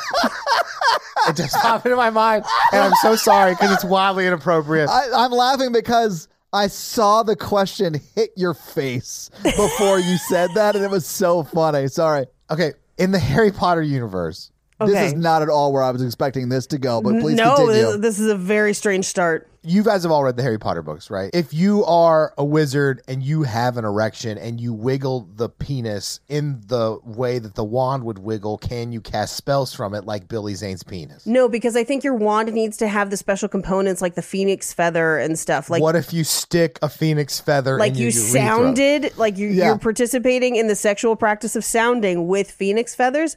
I think it could work. It is wood after all. Like, what if you went into like Wally Wizard's wand shop or whatever, and he's like, Wally Wizard's wand shop. Ollivanders. Wow. And he's like, "You're a very special boy. Your wand is your dick." Mikey, I think you're just watching the porn parody of Harry Potter. Yeah. Like, this is Harry Potter and the Sorcerer's Bone is like what we're getting right now. I just like, wait, what? If that's how Harry killed Voldemort, that'd be so much cooler. Chamber of Secrets, Prisoner of Azkaban, Cum Goblet of Fire, Did you put your name in the cum goblet? Half Chub Prince. Harry Potter and the Deathly Swallows. Yeah! Yes. My dick's core is a dragon's heartstring. I have to use a regular one because I don't have a penis, but it was nice having this thought experiment with you. Hermione's wand vibrates. Yes. What is happening to us? You started it. This is your fault. How dare you try to blame us? Yeah. He's got dick magic. Faptastic beasts and where to find them. Sorry. We need to finish this movie. Grindelballs. All right, let's move on. Grindelball Grindelballs. sounds like a traditional Christmas dessert. I made Grindelballs this year. I know how you love them. Don't miss me with that mistletoe, sir. Now that you're here, you can help out your dad on the Christmas tree farm. And there's a nice lady that I want you to meet. Her name is Professor McGonagall. McGargleballs. McGargleballs. Oh my God. Okay, back to this movie. No one asks questions about what happens at dawn. I'm still curious, but who cares? And so at this point, Thomas Hayden Church is like, why don't we just give that thing to them and then we don't have to stay here? You seem to be the only one that has a problem with it. And he's like, no, we can't. And then Jada Pinkett Smith, or no, just Jada Pinkett at this point, is like, my cat's outside. So like, and he's like, if it goes out, it stays out. Sorry, fuck your cat, basically. Yeah. I mean, okay, let's unpack this. Okay. There's killer demons that you've seen kill 2 people. Oh, yeah, and they can possess the cat. I don't think you understand how great cats are, because I would run across the Nostromo to save my cat. I love all 5 of my cats, but if there's a possibility that they're a demon, I'm going to let them just stay outside. Although, I never let my cats outside. My damn dog would be dancing with Billy Zane out there like, we're coming to get you, fucker. And that's before she's possessed. No, she wouldn't even need it. He'd be like, you played the long game with this one. But like Todd, though, you don't believe in demons. So if you had a demon-possessed cat, would you be like, I don't believe it's possessed. I think this cat's just an asshole until it's real and then fuck that? That's what it is. I do have a demon-possessed cat. Her name is Peaches, and she pees on my shoes every now and then, and I hate it. I love her, but I hate that she does that sometimes. She's so scared of your feet, she pisses herself? I'm never wearing my shoes when she's doing it. She like goes into the closet and pees on my shoes. Peaches and Stream. I need it because you know that I'm a kitty. So she's not going to go out and get the cat. He goes upstairs and he's going to seal off the room, and he gets to one room, and these rooms all have kind of like stained glass windows in the shape of a cross, and he's kind of staring at it. This is the first flashback, yeah. First flashback to Jesus on the cross, and they're collecting his blood. At this point in the movie, I was like, oh, we're fucking bringing Jesus into this? Like, yeah. Wild. Okay, shit. I was like, this is just like I learned in seminary. So at the very beginning of the flashback, when it's very clearly not Breaker, it's not William Sadler's character that's like getting the blood from Jesus in the key. I was like, are they going to try and pretend like that is William Sadler and he just couldn't show up for the reshoots? Or that William Sadler is Jesus? Because you don't see Jesus' face. So that was a question I had for a while until we got to the later flashbacks. But yeah, I was just waiting for it, like, because all you're seeing is like the nailed hands and nailed feet. Yeah. And for half a minute, I was just like, always look on the bright side of life. I was just wondering why the demons in current time don't wear clothes, but back when they crucified Jesus, they wore tunics. And I got very confused. Because they were Romans? I think it's because they were born from the ground. Like, Billy Zane didn't take them shopping first. Yeah. Some of them have pierced nipples. A lot of them do. A lot of them have pierced nipples. That's how you know they freaky. And they got titty teeth. And Is that what we call nipple piercings now? Yo, girl, I love them titty teeths. Oh, girl, I love them titty teeths. It was a choice. That's a definitive choice for the amount of nipple piercings we see in this movie. But good for them. I guess it's one of the few things you can do in the first 4 hours of life. Just sitting around an abandoned building. Your nipples pierced? Listen, and I'll go on the record as saying, babies, don't pierce your nipples. I mean, yeah, babies shouldn't. Adult people, if you want to pierce your nipples, go ahead. Yeah. I do think it's funny that these were like birthed out of the ground like Uruk-hai and like came out with nipple piercings. You had to bring Tolkien into it. I love it. What up? Down on my nerd shit. Anyway, so he gets interrupted by Jada, who's like, hey, can I help you? And he's like, I'm sorry about your cat and how I kind of held you hostage earlier, but like cats can get possessed. And she's just like, Have you not seen Fallen? I haven't actually. Have you seen Fallen? Is that a horror movie now? I don't know if it's classified as horror. I would definitely classify it as horror, and it's one of the ones I saw before we started the podcast. But it's a Denzel Washington movie. It's great. So she tells him in this scene that she didn't think he was going to hurt her when he took her hostage. She had a sense that he was actually a good person, but she wants him to basically tell her more about who he is. And he just says, I'm an old man running out of time. Meanwhile, downstairs, Roach is trying to play Wally and Cordelia against each other. Yeah. Cordelia is like, hey, you left me to die. Wally actually tried to save me. And he's like, whores ain't got no friends. And I'm like, fuck you. You deserve what happens to you at the end of George of the Jungle also. Like, no. Yeah, I can't believe he said that to her. I mean, because I did think up until this point that she was a sex worker, but they were dating. Like, that was her boyfriend. Yeah. You could say he was negatively charged. Anyway, so he then tries to talk to Wally, and Wally is like, you abandoned Cordelia out there, and I saved her, and like, she respects that or whatever. Yeah. He makes the case that like, hey, that guy's the only guy that cares about the key. We could all get out of this. You could save all of us. That's kind of how this could work. And he just says, assholes don't have friends. Excuse us. And I was just like, yeah. Good for you, Wally. Which is cool until you find out he was going to like be a mass shooter. I know. Yeah, exactly. Yeah, of course. Meanwhile, Roach takes Cordelia upstairs and pushes her into a room and confronts her about Wally.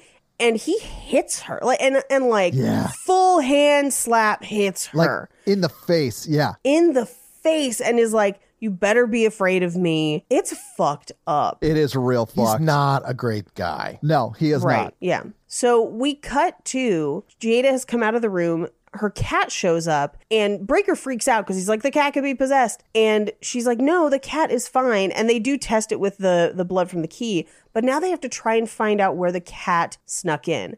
So they end up down in the basement and they catch a breeze from one of the walls and they think there's an opening behind it. And that's how the cat's been getting in and out of the house. Yeah. Meanwhile, back in Cordelia's room, Roach has left after hitting her and she's sitting there crying. And it appears that there's a hand on her shoulder, but there's no one there. And she's hearing a voice kind of saying like, well, you're beautiful. I understand you. I know what you want and need. And she goes to the window and it's Billy Zane outside. Yes. And he's like, no one should call you whore. You deserve love, as much love as you can take. And they do this really cool effect. I don't really know how they did it, where you're looking at her face out the window and he holds his thumb up from downstairs and it looks like he wipes away one of her tears and then also like caresses her lips. Yeah. But there's no hand there. It's pretty cool looking. And he just says, all you have to do is let me in. And we cut to later. She approaches Wally and is like, I realized something awful. I always avoided guys who really loved me like you. You do love me, right? And he's like, yes, I do. I've loved you from the first time I delivered your mail. And she pulls him into the room and is like, don't just do it with your eyes, which I was like, oh, all right.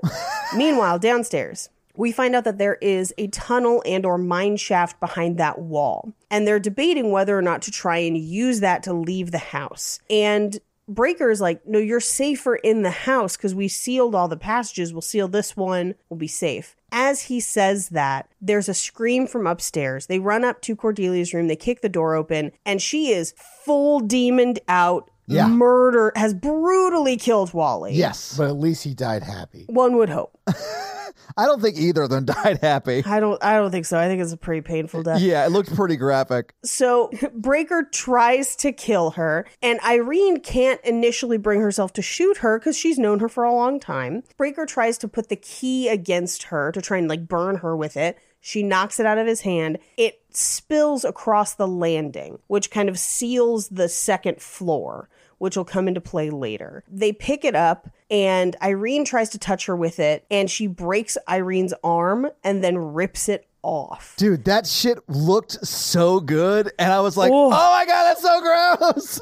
It's super gross. Breaker manages to get a shotgun, shoots, and explodes her head. Yeah. Not Irene, but Cordelia. Yeah. But now they have a problem. Yeah. Because Irene is definitely going to bleed to death if they can't get her somewhere soon. Because she is clearly in a lot of pain. She's drinking a lot of vodka to try and make it okay. And Roach is like, we clearly have to give the demons the key so we can leave and get her to a hospital. And Breaker is trying to be like, no, they're just going to kill all of it. Like, it doesn't matter, basically. Yeah, like who trusts literal demons? And I'm not talking about like Billy Zane looking cool and talking fast. Right. He's also surrounded by a number of creatures with tails and horns and pierced nipples. Yes. Which, hey, pierced nipples are not an indicator of evil. I think it's funny that you keep bringing up the nipples. I don't think it's an indication of evil. I'm just saying it's weird that the demons all have pierced nipples. It's usually just an indication that somebody used to listen to Godsmack. It's fine. Yeah, I get it. Yeah, all of the preacher's daughters went to college and now are demons. It's fine. Oof, magoof. That's some real truths right there. Mikey's been with more than one set of preacher's daughters. That's not a lie. Yeah. But also, boob teeth taste like pennies. Boob teeth taste like... I cannot wait until the Out of Context Horror Virgin Twitter account quotes boob teeth taste like pennies. The Out of Context account's gonna have a fucking field day with this episode. Jeez. If you guys aren't following the Horror Virgin Out of Context account and the Romancing the Pod Out of Context accounts on Twitter, they're awesome. I read through a bunch of it the other day and I was like, man, I don't remember saying any of this shit. Neither do I. I won't remember this tomorrow. I know. Anyway, so they decide that they're going to try and make their way out through the mine shaft. So Roach breaks down the wall. As he's hammering the wall, we get another flashback to crucifixion, and we see some of Jesus's blood drip onto a demon and it burns. So they finally get the wall open, and Roach makes Uncle Willie go first because he's an asshole. I do love that. He like waits for Uncle Willie and then goes up behind him. Yeah. They walk through the tunnel, and as they're leaving, Breaker seals the door back into the motel. So if they have to run back, it's sealed. And they can get through, but demons cannot. So they're walking through, they get to a fork, and they all choose one fork that smells terrible. But Jada hears something in the other tunnel, so she takes... The one less traveled. Yes. She takes the road less traveled, where she finds a bunch of leaves, but then also Danny the Snitch. Yeah. Danny the Snitch's parents are full-blown demons. That was a nice little misdirection because you sort of think that the snitch is going to be the demon, but no, his parents are the demons. Yeah, I mean, because historically, snitches get stitches, and those are kind of like nipple piercings, so that makes sense. Anyway, they take off running back toward the motel. They get through the seal. They end up pulling Breaker through at the end. But then Roach shoots through the seal like an idiot, which breaks the seal, letting all of the demons in. They run upstairs because upstairs is sealed. And now they are kind of trapped upstairs along that kind of banister. Meanwhile, all the demons and Billy Zane are now downstairs in the house. Like, they are in. So Danny, they're kind of asking Danny, like, how'd you get into the mines? What happened? And he said that after the cops left because of the car, Billy Zane and the others came back and took his parents, essentially. They left him and took his parents. And he ran away. And that's how he ended up in the mines. But also we find out during the scene that they're running out of ammo. So Breaker has a flashback to World War I, and it shows him kind of take the handoff from another soldier who hands him the key. And as he does, he gains all the memories of like the crucifixion and everything. So this is kind of how we learn about the mythology of what it means to be a demon knight, essentially, is that you take on this blood that has magical powers, and you're trying to prevent it from getting into the hands of the demons. Yeah. And at this point in my notes, I was like, okay, I really fucking love this mythology. It's this cool. is super It is really interesting. cool. Yeah. Yeah, cool as shit. And as he takes the key, it burns the stars into his hand and they change formation to signify basically when he will have to fight another demon. I did like that when they first get them, they're just the Big Dipper. Yeah, that is kind of what it looks like. They could have been more fun with it and been like, I'm a Scorpio. Mercury's in retrograde. Anyway, the other people on the banister are like, what is happening? We need answers. So he breaks down the rules of what happens. Yeah. And how demon knights work. And he also says that they need 7 stars, 7 people, 7 keys. And that he didn't ask for this, but he has it. Now it's a tattoo. And he goes into this whole thing of God created the heavens and the earth, but before he created earth, there was a void and darkness and creatures existed. And he creates 7 keys to kind of guard against them and then brings about light, which kind of banishes them to a dark place, if that makes sense. So I think that's where we get our answer of what happens at dawn. So maybe? Yeah, it's not super clear. Yeah, he scatters the demons and keys across the universe, and the demons have managed to find 6 of those 7 keys. So if they find this one that they have, they're going to bring darkness back and everything will be permanently dark and they will basically rule. Yeah. And he gives us the mythology of like, this key started out filled with Jesus's blood and there's probably still some in there, but most of it is the last guy who was in my position where he died in battle. I took some of his blood and eventually someday I'll have to do the same. Can you refill it with your own blood? Yeah, I don't know if you can. I got the impression it had to be the demon knight that passed it on to use blood. Right. Yeah. I feel like your blood could count because I feel like she, spoilers, at the end, she starts wasting it immediately. I'm like, whoa. Here's what I think, and based on the end of this movie, this is why I think it. I think the chalice, the container itself, is what is magical, if you want to think of it that way. Okay, the key, that's the key or whatever. Yeah. So whatever blood you put in there becomes whatever you need it to be. Okay. That's how I kind of like headcanoned it for me. So we're going to like in the sequel, Jada Pinkett Smith is going to be breaking into like blood banks and stuff to fill up her. Maybe. I don't know. All right. I'm into it. Not sure. Yeah. Anyway, but he also says when you run out of blood, it brings back the darkness. So maybe because she does go back and get a ton of blood from him. So she like refills. Yeah. So maybe it has to be specific blood. I'm not sure. We don't know. It didn't go into that, but maybe if It could have. I'm just saying, I wanted to know. I wanted to know too. Also, I love that these people were like, now we want the answers. Not when the demons started attacking and everything was, like bonkers. Like now that we're upstairs, like what's really the story with these demons, huh? Yeah. Yeah. And it's around this time that they notice that Danny is missing. And in the melee of trying to find Danny, Roach steals the key out of Breaker's That's when bag. he spits on the demons. That's when he spits on the demons. And Breaker says they don't like that, but that has not been my experience with nipple piercing. So what you're saying is people with nipple piercings are on your spit list. Nice. I just spit. Whoever it hits ends up on the list. Anyway, so Jada goes to look for Danny. She looks under the bed, and as she stands up, the room is transformed. And it's Billy Zane trying to trick her into helping him out. And he's trying to kind of seduce her with this, like, you could travel. You could be beautiful. You are beautiful already. You could stay beautiful forever. It's this whole thing. And he basically is like, well, you will give me what you want. So the sooner you figure it out, the better. And she spits on him because it's fucking Billy Zane. Like, Yeah. spit list. Why wouldn't contender. you? Why wouldn't you? Anyway, and she walks out of the room. So she turns him down, allegedly. Yeah. And that'll come up in fun facts with the mythology of the story. We'll talk about it later. Oh, okay. Okay. So she walks out of the room. She says that she can't find Danny. They go up into the attic where Danny and Uncle Willie have kind of holed up with Booze and the Tales from the Crypt comics. So they try to coax them down, but as they do, they kind of like leave them alone for a second while they're letting everyone know that they found them. Yeah. Uncle Willie gets like transported to just big titty oasis, like Big Titty Oasis bar. big titty oasis bar with hot bartender Billy Zane. Yeah, and Billy Zane is going full cocktail behind the bar, getting him Full to drink cocktail scotch. I behind the loved bar. it. I loved it so much. It was so funny. Billy Zane is everything in this movie. Yes, So many boobs in this movie. Just so, so many. many. Yeah. There's like 37. Oh, the odd number because one of the demons only has 3. I'm only counting the piercings. I mean, Paige is right. There's one that has like multiple boobs and they're all pierced, and she looks like a fishing lure. This is why cats never get nipple piercings.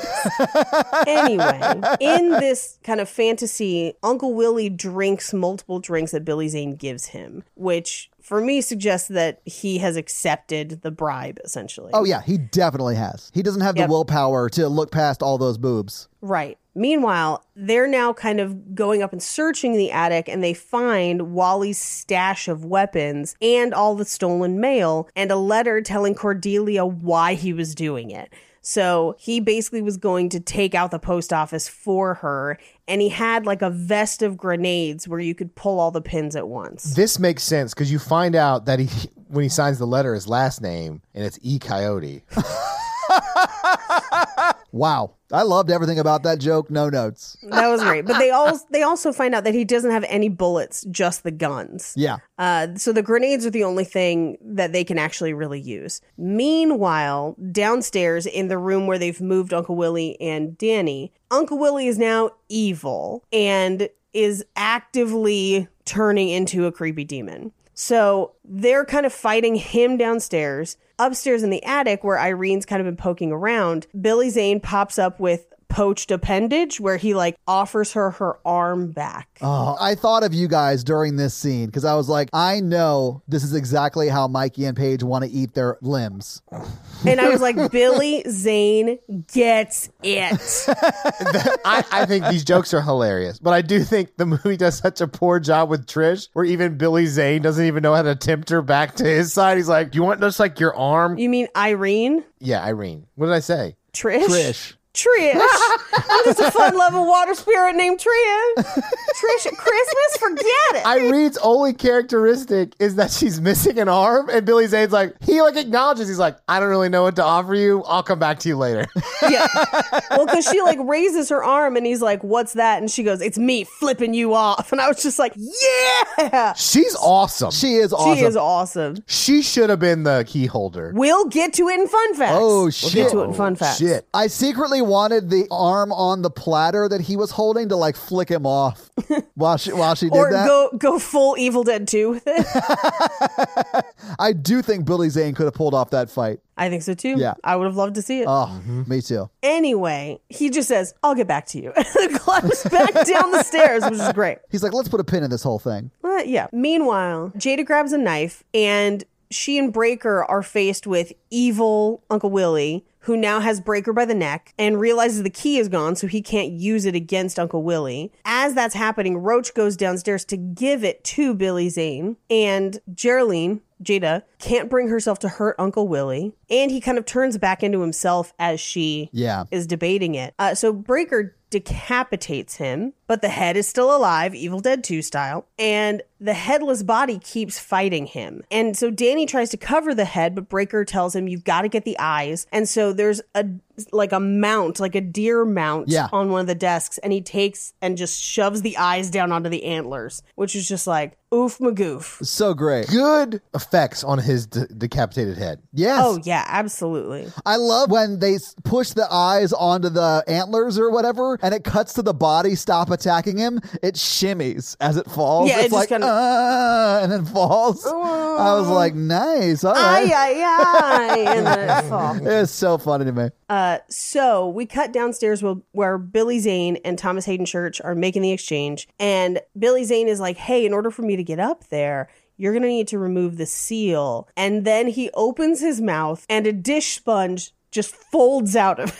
It like rolls out. It's so funny. I loved it so much. It's so unexpected. I don't know how I don't use that reaction GIF in response to everything on Twitter. Is it available? I don't know, but it needs to be. It needs to be. So Roach wipes away part of the seal, so he's able to come upstairs, and he gives him the key. and says, pleasure doing business with you. I'll keep our promise. And he says, great. And so Roach goes to leave and he's like, oh, one more thing. I lied.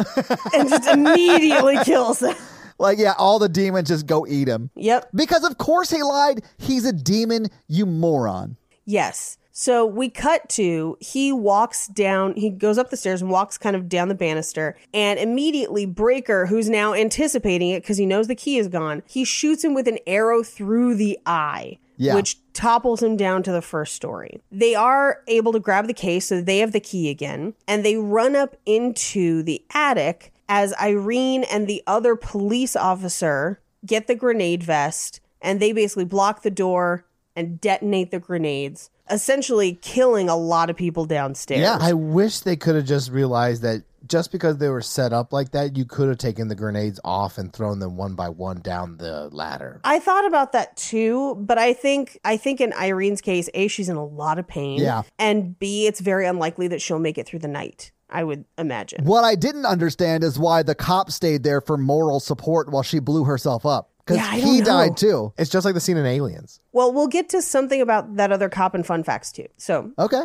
They pull the pin on the grenades, they seal off the attic, and then they turn to see Danny, who has evil Danny eyes. Yeah. He's an evil child. It's full-blown Mikey's dream. And he tries to pull Breaker's heart out and wounds him mortally, and then like tongue fucks his chest. It's like real. That is not exactly how I would describe it, but it is accurate. How else would you describe? He sticks his tongue in and out of his chest hole. Yeah, that's why I said tongue fucking is accurate. It's just not accurate. Yeah. I also love that this fight scene is like juxtaposed between like the comic book version. Yes, and I love the that. movie version. I was like, that's actually really cool. It's really cool, and it's probably because they couldn't afford to do all of it, so that's a great way to bridge the gap. Yeah. So Jada literally like grabs one of the eaves of the attic and kicks him out through one of the portal windows, killing him instantly. Yeah. And then reseals the portal. But Breaker is dying. Oh, fully dead. He just got tongue fucked through the chest. You could say he tripped a Breaker. I'm not gonna lie to you guys. I'm fucking killing it tonight.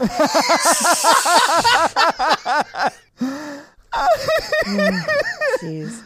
Oh my God. So he then tells her basically a little bit about how he has to transfer power. And he's like, he tried to seduce you, didn't he? And she's like, he tried. And he's like, and you didn't fall for it. So that's why you're the person that this has to go to. Give me your hand. Yeah. And he transfers the power. She gets all the memories, and she now has the tattoo on her hand. And he says, when the stars light up, you'll know what to do. It may be a lifetime. It may be several. Watch your back. Yeah. And he seems to die. I mean, yeah, I think he does. Yeah, we know he's at least alive a little bit for slightly longer, fair. just so she can gather the blood and stuff. But then, Well, I mean, just because you died, you still got the blood in you. no, I know. I would say he's for sure dead when Billy Zane comes and checks. Yeah. So anyway, so the portal doors all kind of sizzle and crackle. Billy Zane comes up through the floor, and I think it's because they've made the change. So all of the portals he established don't count anymore. Which I think is a shitty rule.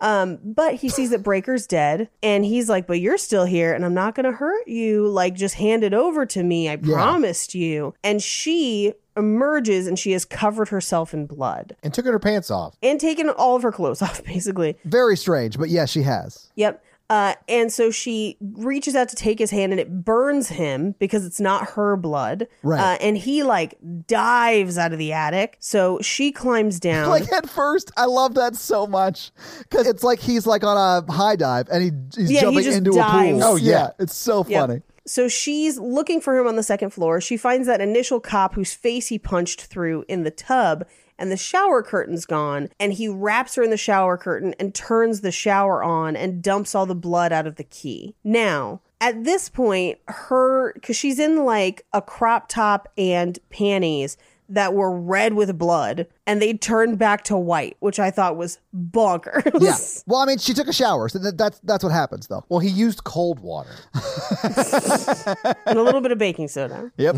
Anyway, She manages to get the key before he completely dumps it out and stabs him in the eye. Oof. And puts some of the blood in her mouth. Yeah. Well, not from his eye, from the... Oh, from the key. Yeah, Yes. from the key. And holds it there. Yeah. He drags her downstairs and kind of dumps her out on the first floor. Oh, my God. And this is where her underwear is white again. Yes. But he basically is like, I forgive you. I would love to turn you because I'm kind of into you. I know he's this hasn't super come up into it. before now, but like, let's do it. He has like lightning pants where like it looks like he has like a lightning boner and he's just like, down, boy.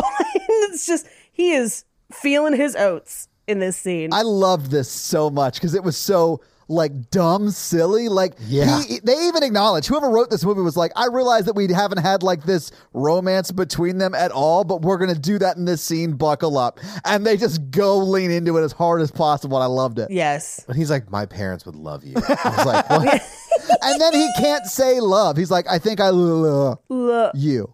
Do you think you could love me. me back?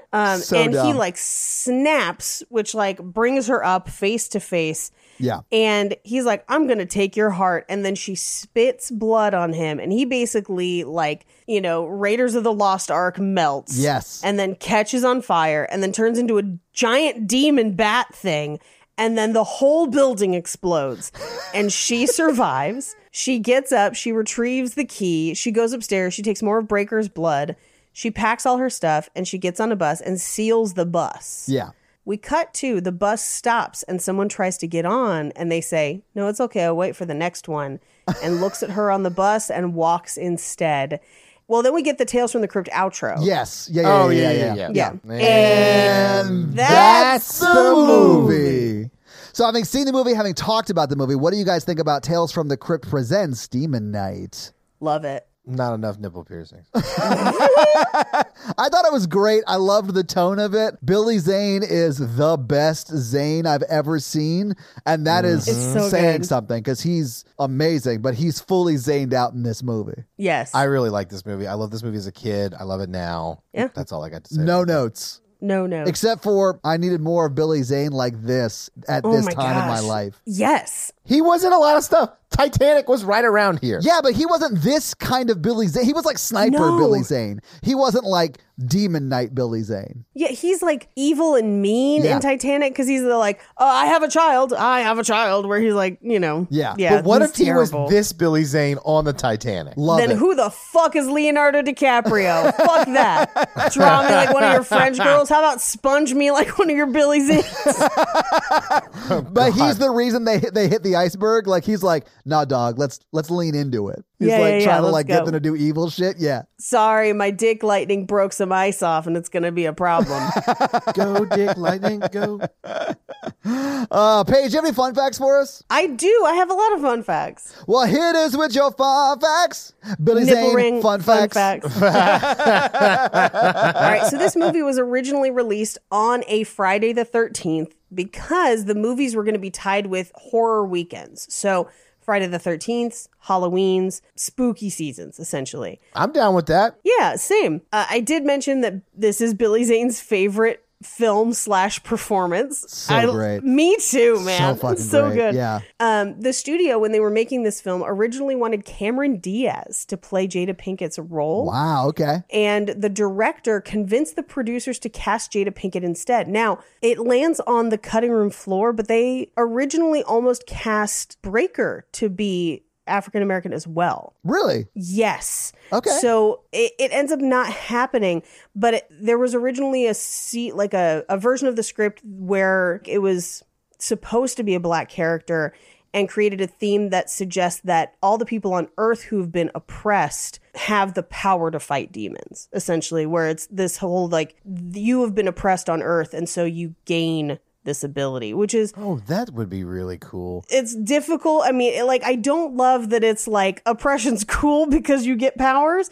Oh, but no. Don't make me sound like that. It just sounds really progressive for like that time period. Yeah. Yeah, I think it's just one more thing to layer onto a film that has a lot of mythology that's kind of confusing. Yeah. But I think that's also why the final collector that we see in the movie is African American, where that was probably something left over from that version of the script. So while they were filming this, which by the way, they filmed 90% of the movie in an abandoned air hangar where they built the set because it is a single location. Very cool. Birds had nested in the rafters of the set, which caused audio problems. Yeah. So before every take, the crew would shoot off a blank gun shot round to startle the birds to keep them quiet. That's amazing. Now, Demon Knight, as we have seen it today, is a Tales from the Crypt film, but it was not originally. The script for Demon Knight had actually been circulating in Hollywood for a number of years. And it wasn't a Tales from the Crypt story because Tales from the Crypt are a series of comics and magazines, and it didn't have their traditional structure. But producers found it and thought that it had the kind of mixture of humor and horror that they could kind of make it into a Tales from the Crypt movie. Is that like the Tales from the Crypt Lane, like humorous horror? Yeah, kind of. Or like this does definitely fit where it's like horror, but it's kind of, it's not like Hereditary. Yeah. It's much more like Night of the Creeps. Yeah. Okay. Like that kind of lane. I love Night of the Creeps. Thrill me. Yep. It was filmed during the hiatus of Tales from the Crypt in 1989. It was filmed in 1989? No. I'm sorry. That's the 89 series.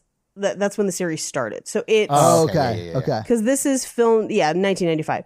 This is filmed, I believe, in 1993. Okay. And slated for release in 94. Doesn't actually come out till 95. Okay. So Billy Zane actually came up with the sponge gag. Oh, my God. That's so funny. It wasn't in the script. There was no notes about it. He just decided that that's what he was going to do. And you know what that means? It's like he's done that before. I mean, how do you find out that a whole sponge fits in your mouth like that? And then rolls out like that? Yeah, he's done that multiple times. What is that situation? And here's the thing. The sponge has to be wet for it to do that because a dry sponge wouldn't fold and roll that way. Yeah. So, like, how many wet sponges was Billy Zane putting in his mouth? Or maybe he just had a brilliant idea. I don't know. Anyway. I do love when he takes the sponge out of Billy Zane's mouth. You see him go, like he's like spitting out the sponge that's still left on his tongue. It was so funny. Oh, man. So at the end of the closing credits, there is a tag scene where the Crypt Keeper announces that the next movie will be Dead Easy. That was actually supposed to be the second film in the theatrical trilogy. It was supposed to come out in, I believe, 96. And it was based on a script that was originally called Fat Tuesday. And it was a zombie story set in New Orleans during Mardi Gras. Yeah, awesome. That'd be awesome. Which sounds amazing. Yeah. But it's eventually abandoned. They also had a third film planned called Body Count. And that also gets abandoned. Eventually it gets completed with Bordello of Blood, which does come out in 96. So I think they just abandoned those two scripts in favor of Bordello of Blood, and they end up producing it at the same time. I love Bordello of Blood. I don't think I've seen that one. And then one called Ritual in 2002. Not the Ritual we've seen, but another movie. It's Tales from the Crypt Ritual. Let me set the stage for Bordello of Blood. You got Dennis Miller with a super soaker full of holy water shooting at vampires. Fuck yes. That sounds amazing. Take my fucking money. Yeah. Like, yes. So whenever the Crypt Keeper is walking around, the puppet head is superimposed over a real actor who is wearing a green mask. It's very early green screen. Awesome. Okay. Yeah. The name of the town they all end up in this movie is Wormwood. So Wormwood is considered one of the signs of the biblical apocalypse. In some versions of the Bible, it's conflated with the idea of Prince of Light, essentially Satan. So there's a lot of different versions of this. It's not in every version of the Bible, but it's considered a section of Revelation about the coming of the Antichrist. Yeah. You're welcome. Breaker says he received the key from a soldier named Dickerson. The director's name was Dickerson, so it's named after him. Okay.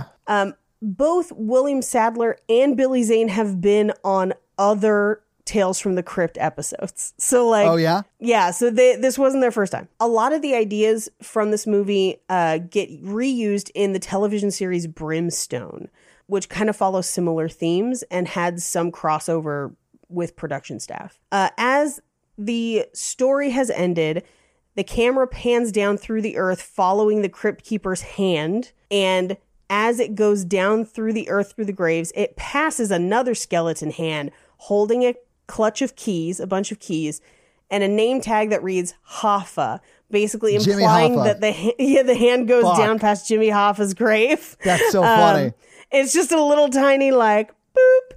And this, along with Bordello of Blood and Ritual, aired on HBO and Cinemax from 2014 through 2016, giving basically a new kind of comeback for Tales from the Crypt on HBO. That's why I'm pretty sure it is on HBO Max at this point. So they handed this script to a few different people before it ends up with the director it ends up with. So the first person they approached was Tom Holland to do after Child's Play. Okay. Then Mark Carducci, who then passes it to Mary Lambert, who ends up doing Pet Sematary 2.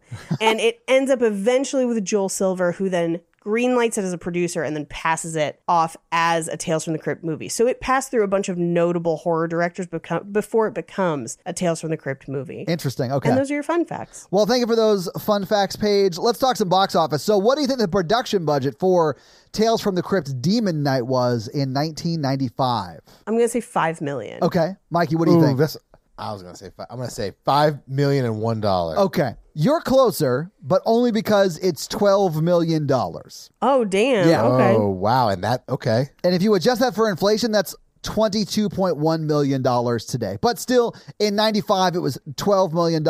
As Paige mentioned, this came out on Friday the 13th. It was January 13th, 1995, and it was number 3 in the theaters. It was beat by Legends of the Fall, which was in its 4th week and still number 1. That's a damn good, okay, Romance in the Pod time. I've actually never seen Legends of the Fall. I've never seen Legends of the Fall Never either. seen it either, but it's like Brad Pitt's breakout role. It is, yeah. It is, and he's gorgeous in it. Like, I've seen pictures of it. Yeah. Anyway, number 2 was Higher Learning. Number 3 was Tales from the Crypt Demon Night, obviously. Number 4 was Dumb and Dumber in its 5th week. And then number 5 was Nobody's Fool. What do you think Tales from the Crypt made in its opening weekend? Opening weekend, I'm going to say it made 10. Okay. 8. Okay.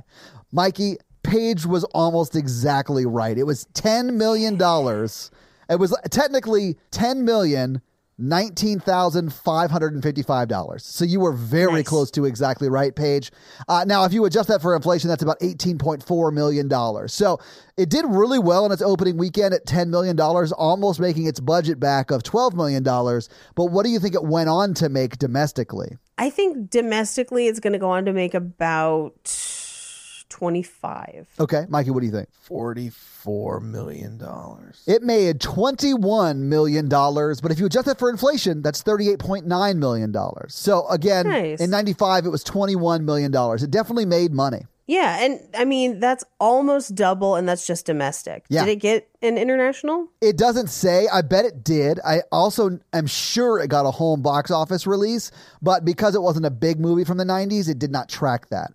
Like it has to be like a Titanic kind of movie for it to track those two things in Right. the 90s. Right. So I'm sure it made more than $21 million total, but I'm not quite sure exactly what that was. But that is your box office. Let's hit it with that scary scale, Mikey. The scary scale, listeners, is the scale 1 to 10 of how scary we found the film tonight. Not a scale of quality, Right. just a scale of scary. Right. Yes. 1 to 10. 1 example, Ghostbusters. 10 example, Texas Chainsaw Massacre. Do I have to do this, or are we all just going to say 1? I'm going to say 1. I was too attracted to be scared. Same. 1. But not the attracted part, but 1. Although, Oh, same honestly, for me. yeah, he's a handsome Yeah, dude. Yeah, 1. 1. Yeah. And that's our scary scale. All right. So this week, you guys made me watch Billy Zane in Demon Night. What are you all making me watch next week? Next month, our theme is we can't believe they haven't done this one already.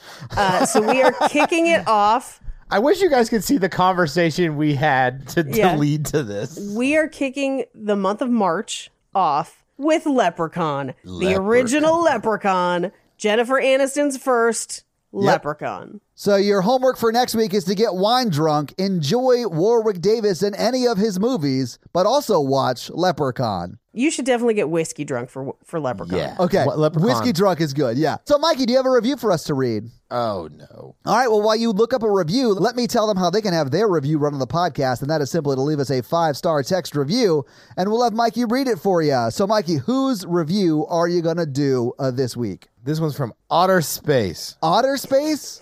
Like Houston, we have a possum? I've Yes. never met otters, and so I can't really...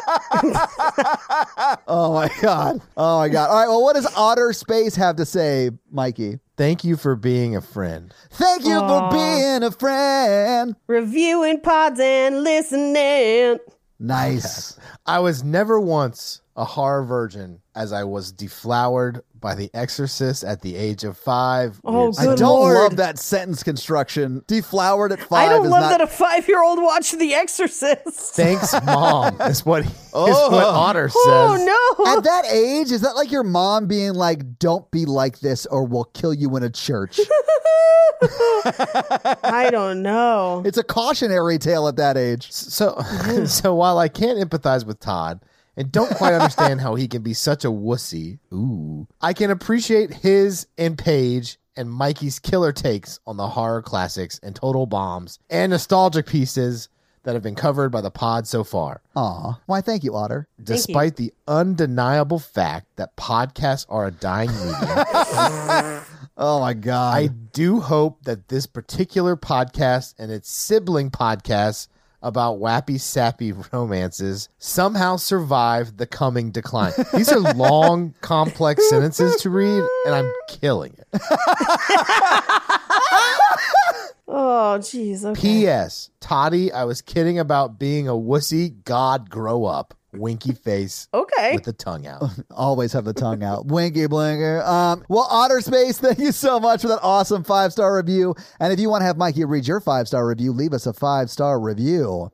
So, guys, if you like this show but want to hear this power throuple on another movie review show about romance and romantic comedies, check out Romancing the Pod, where Mikey, Paige, and I break down and make fun of romantic movies. It's a lot of fun, guys. Check it out. If you want to follow us on social, please do. We are at Horror Virgin or online at horrorvirgin.com. If you want to follow us all individually, you can do that as well. Paige is at Paige Wesley on Twitter or Rampage Wesley everywhere else, including TikTok. Mikey is at mrandolph24 and I am at Todd J. Awesome. If you like the show so much and you want to help financially support it, please do by going to patreon.com/horrorvirgin, where you can get a lot of great levels and a lot of great stuff like bonus episodes, director's cut episodes where they're a little bit longer and you get them actually a day earlier than the regular feed drop. We do a lot of great things like listener requests and stuff like that. So guys, check out the Patreon and help support the show. If you want to financially support me, but not Todd, just look me up on Venmo. If you can't financially support the show, that's understandable. That's fine. But if you want to hang out with us on the daily, join the Facebook group at facebook.com/group/horrorvirgin. We also link it like once a week. So just find it there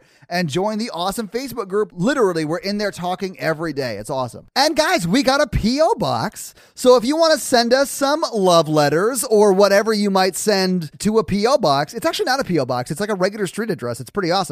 It's 6688 Nolensville Road, number 108-34, Brentwood, Tennessee 37027. So send us some stuff. Yeah. And if you want to check out our Twitch stream, we're at twitch.tv/Todd Awesome, where we will be playing horror video games. So if you have always wondered what it would be like to watch me get scared, you can now do that on Twitch while I play these horror games. It's twitch.tv/Todd Awesome, guys. Check it out. It's a lot of fun for you. Not a lot of fun for me. This episode was brought to you by Nick B. Nick B, fun fact. Oh, yeah? He puts sponges in his mouth all the time. All right. I guess it comes in handy when you're cleaning up spills. Yeah, I mean, when do you not need a sponge? Most of the time. Okay, well, I guess, clean privilege. Fuck you. This episode also brought to you by Tia, and Tia's teenager is driving her crazy this week. So how is Tia's teenager driving her crazy this week? Tonight at 11, are your kids putting sponges in their mouths at the mall? Or getting nipple piercings at Claire's? Find out at 11. I didn't know Claire's had moved up to nipple piercing. They've hit hard times. The pandemic's been hard for everybody. Do they still have the 10 for 10 sale? That's a lot of nipples. That's their tagline.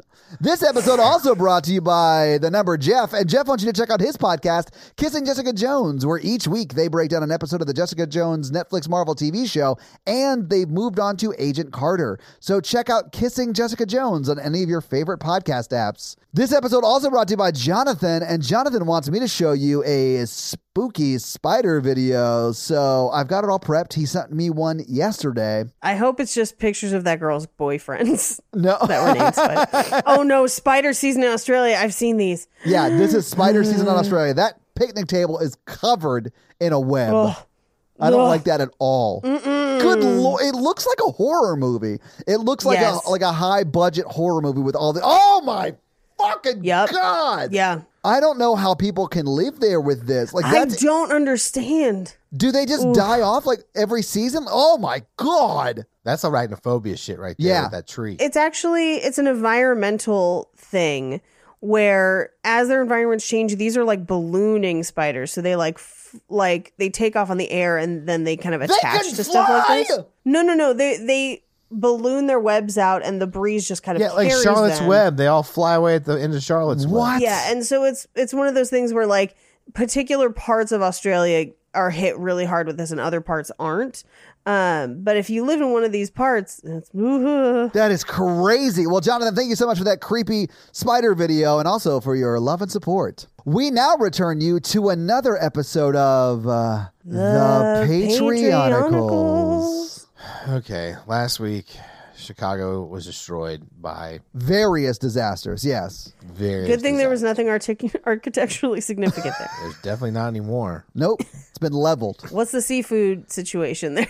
The manatees all left, so there's no seafood left. Oh, damn it. Karun and Kate and Amy and Scott came back to look for survivors. So That was nice of they them. they dig out Aaron and Danielle, and really Scott and Karun do all the digging. And Kate was like flying and looking for people. And they dig out Danielle and Aaron, and they're like, cold doesn't bother us because the mun is very cold. It was in space. Yeah, So snow doesn't really bother them. I think it's probably because they layer appropriately. That's what makes sense to me, at least. Yes. But then Amy looks up and she sees a flying submarine. Wait, submarine means it's underwater. So how would a submarine fly? Paige, he's been obsessed with flying submarines since, I think, the Ravenous episode. Oh, jeez. It's ironic. And Driscoll gets on the loudspeaker and he's like, yo, bitches, what's up? I'm trying to kill you. Wow.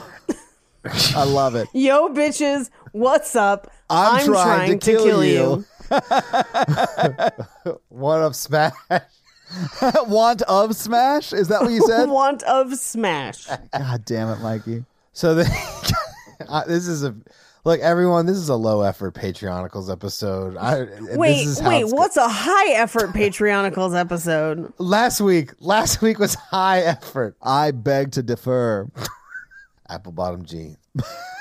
Beg to defer. Okay, so anyway, Kaylee was with Amy, and they're like, "Your abusive boyfriend's up on that flying submarine, and his friend Driscoll is trying to kill us." And the most evil Matthew, who's a real piece of shit, just like a real. I saw him reach out to you on social media, and I was like, uh-oh, it's coming next week. Real piece of shit. So what he did, him and Driscoll are together and evil, but like most evil Matthew pushes a button on the submarine, and he had printed out her nudes that he released and sprinkles them over the ashes of Chicago. Oh, wow.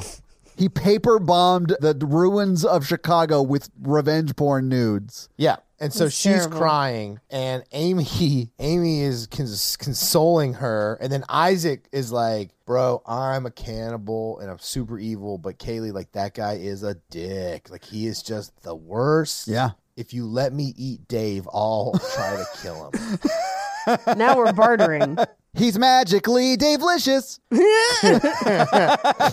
So Dave starts running, and Isaac starts chasing him. Eddie has, those dogs in the snow, St. Bernards? Yes. He has a bunch of snow dogs that he's talking to, and they're helping him find people in the snow. He's rescuing them. and then wondering why all of these nudes are laying around on the snow. And Karun is like, Isaac, I'm coming with you. We're going to kill that motherfucker because he killed my baby.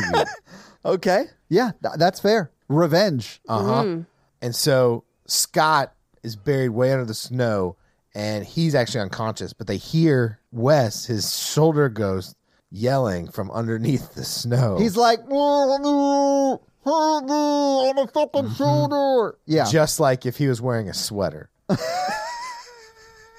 That actually raises a question that I've not had yet, but I should have. Is he shirtless? Is Scott just shirtless the whole time, or is Wes he's bare under a rocks. shirt? Yeah, I know, but like, does he wear a shirt like the Thing in the Fantastic No, Four? he's more like he's just like the Hulk. Okay, yeah. Yeah, he wants to wear shirts, but he's a respectful roommate. Shoulder mate. Yes, that checks out. Okay. Shoulder mate sounds like a product we should invent.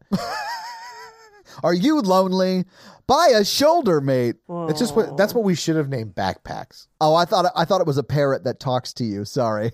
Oh, That's shoulder matey. okay. So also, motherfuckers land on the snow from the ship. Sneaky Snake, he's down there, and he's got Nathan and Joey, and they're like, "We're coming at you, brother, and we're gonna kill you." And then they're charging at Isaac and Karun. Jennifer with a PH, she surrounds herself in snow like a body armor, and no one really knows what the fuck is happening. But she throws snow at Sneaky Snake, and the snake flies off of Joey's shoulder, and like it's fucking on or whatever. And then as that's happening, fucking what's her face? Kate flies up to the sub and fucks with its propeller, and that's the end of the episode. It might crash, and like we end on a fight scene. Cliffhanger. Oh, I love it. Is Kate going to save the day again with her seriously overpowered powers? Find out next week on another episode of The Patreonicals. That's going to be it for us, you guys. I'm Paige. I'm Mikey. And I'm your horror virgin, Todd. Keep it oogie spooky. Yeah. Have a great week. He said, fully yawning. Demon nerds. Bye, zany nerds. I brought a lot of energy for most of the episode, and like the last 15 minutes, I was like, Agreed, Mikey. You did great. I particularly appreciated the time you stopped us to tell us you were doing great. just like when I have sex. Hold on. I know I'm mid pump, but I need you to like acknowledge how great this is. I'm doing great, right?